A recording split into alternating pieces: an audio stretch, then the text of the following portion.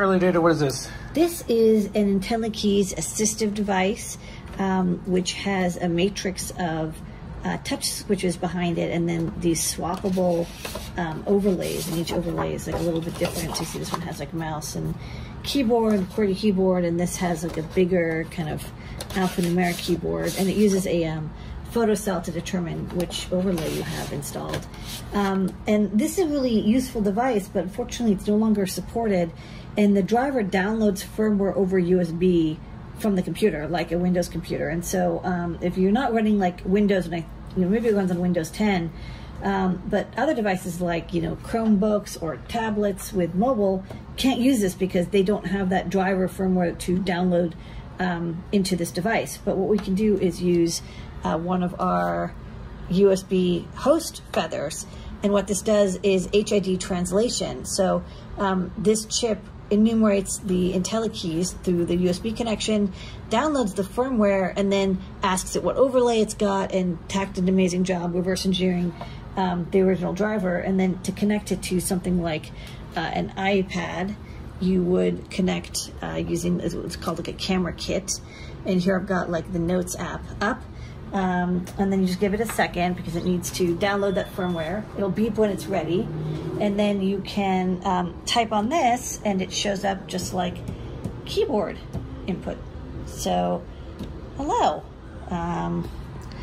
I space am space. It's tough to type on a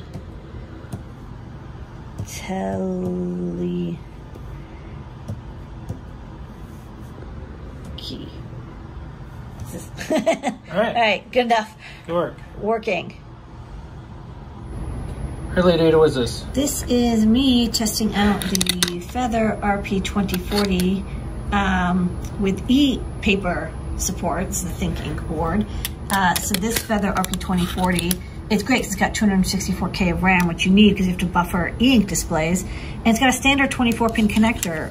Pretty much every display for e-ink that's not like a e-reader display, like these standard static ones, color, monochrome, tricolor, etc., they all have the same pin out on this 24-pin connector, which makes this Feather really great for making all sorts of e-ink projects. So let me line this up and run the test. We're using a Pico to program the RP2040 through mass storage.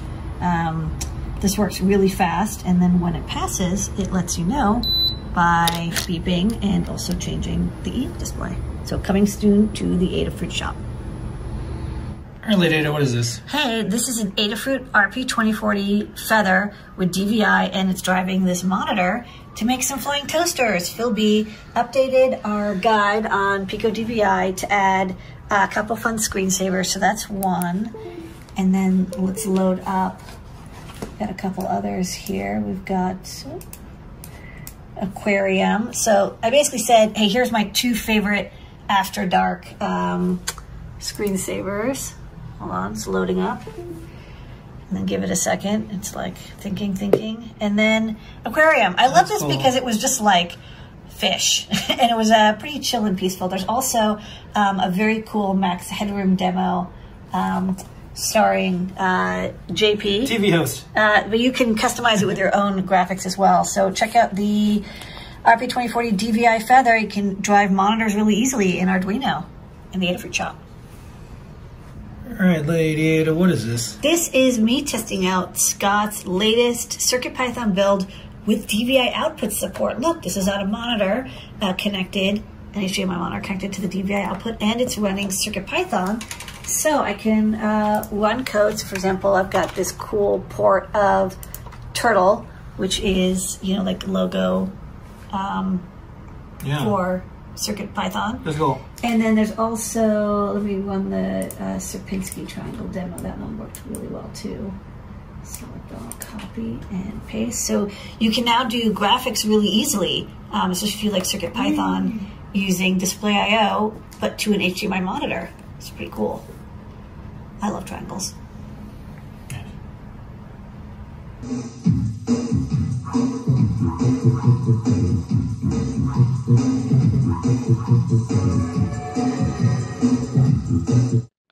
Okay, and we got some samples. Yeah. Things These in designs. and some coming soons. A little bit of everything right now. So okay, this is the T mag. So I was just like digging through, like I had a pile of chips from like a couple of years that I was just like, oh, finally can get it. So this is a 3D magnetometer from TI.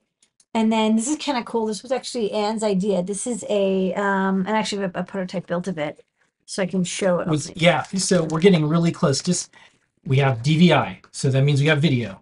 We've got keyboard stuff. We've got mouse stuff. We've got joysticks. joysticks. So this is a PC joystick Control to Stemma QT adapter. So this is a AT Tiny, and it's doing seesaw, so you can get the analog inputs and button inputs and convert them over I2C for reading. So this is kind of cool. I'm going to say it was great when we first started getting Wi-Fi on microcontrollers. Yeah. Super cool, amazing. Now we finally get like video out. Yeah. Because like video was like that was like for a microcontroller. Normally you'd like have to use a computer. It's been around for a while. I was talking about like really low cost, super fast, instant video out on microcontrollers, and then being able to plug in something like a PC controller, like a game controller. Get there. Cool. For Raspberry Pi esque, but very cool. Shrunk down and then super low cost. Okay, what else? Okay, this is a redesign of our feathers. Is the one side, that's the other side of the Featherwing TFT plus joystick. So this board just got like the worst. Everything had to be redesigned. That'll be funny after we say like the chip shortage is over. Like which board got? This board got it the worst. Is it the same? No, sorry, the Clue got it the worst. The Clue, like almost every part is. Is it still the Clue if we replace everything? Is it the phrase like if you replaced a plank on a boat? Is it the same boat? Yeah. Is it still the Clue now? It's not in stock, so no. So it's still not the Clue. And then this is a quick board I put together. It's a 18-bit ADC, the MCP 3421. I thought that could be handy. Maybe you need an 18-bit ADC. It's slow, but maybe you don't care. Maybe you're like, I just need something. And then this is kind of neat. I actually have this one as a finished prototype as well. So just give me a second. I'm just digging through. There's a bunch of stuff that I can see here that y'all can't see here. It's really piles, there's a lot of cool stuff piles of stuff. Because it's like we wanted to do more top secret, but we're gonna save. So this is the FUSB. So let's go to the overhead real fast. Okay, so this is a chip that is I2C and can do power delivery communication with USB Type-C. So the idea is that you can connect this to a microcontroller and you plug in USB Type-C here, and it will it'll default give you 5 volts, but you can request like up to 20 volts, and then you can get that higher V bus out here, and you still get the data plus data minus line. So it's kind of like a USB-C hacking board. It could be interesting because I definitely, there's projects where it's like it would be so cool if you plugged in a microcontroller board into a power delivery and you could get like 12 volts and you could run your motor. You don't need 2 power supplies. You don't need USB and something else. It has all in one. So this is going to be kind of neat. So this is the FUSB 302. Do you have any other things you want to show before we get out of top secret? No, because we should do some questions. We're going to do some questions. Yeah. Okay. That is this week's top secret.